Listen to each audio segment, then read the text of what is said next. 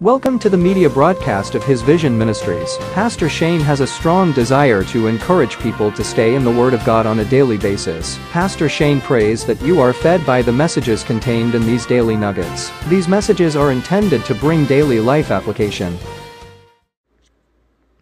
It is Friday, my friends, and this week we are in a nugget series on the subject of concentration. Monday, we looked at concentrating on goodness. On Tuesday, we discussed concentrating on King Jesus. On Wednesday and Thursday, we discussed in two parts about concentrating on the future. And today, I'm going to conclude this concentration series of nuggets by discussing the subject of concentrating on your life mission. We're going to be looking at Matthew chapter 28, verses 18 through 20, where the Bible reads, "And Jesus came and spake unto them, saying, All power is given unto me in heaven and earth. Go ye therefore and teach all nations, baptizing them in the name of the Father, and of the Son, and of the Holy Ghost, teaching them to observe all things whatsoever I have commanded you. And lo, I am with you always, even unto the end of the world. Amen." You know, in the closing words of the Gospel of Matthew, we find really here a powerful and compelling mandate from our Lord Jesus Christ. This is known here as the Great Commission. And this commission, my friend, is not merely a suggestion or an optional task for believers. I've said this before. It's a divine imperative that transcends time and culture. And so as we delve here into Matthew chapter 28, verses 18 through 20, I think we discover the heart of God for mission and the role that each one of us have been called to play in advancing His kingdom.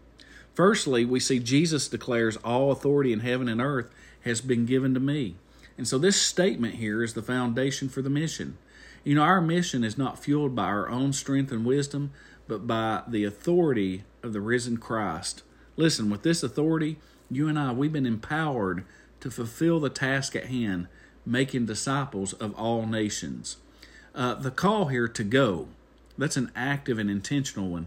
You know, it propels us to go beyond our comfort zones, urging us to step into diverse and vast landscapes of our humanity. Our mission field, friend, is not limited by geographical boundaries or cultural differences. Rather, it's encompassed by every corner of the earth. And so the call to go is a call to engage with people from all walks of life, sharing the transformative message of the gospel. Also, the process of making disciples involves baptizing and teaching. You know, baptism symbolizes the new birth in Christ, which is basically a public declaration of faith and commitment to following Him. And the teaching only involves not only imparting knowledge, but also the nurturing and the spiritual growth and the obedience to Christ's commands. You know, it's a holistic approach to discipleship that really encompasses both the initial decision to follow Christ on the ongoing journey and becoming more like Him.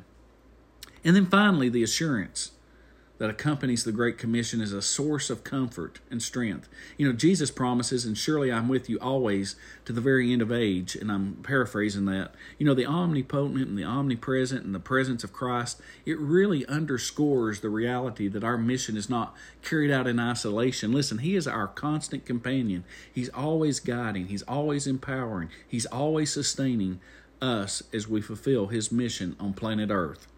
And so as we reflect on the Great Commission, friend, may we ignite a renewed passion for mission within our hearts.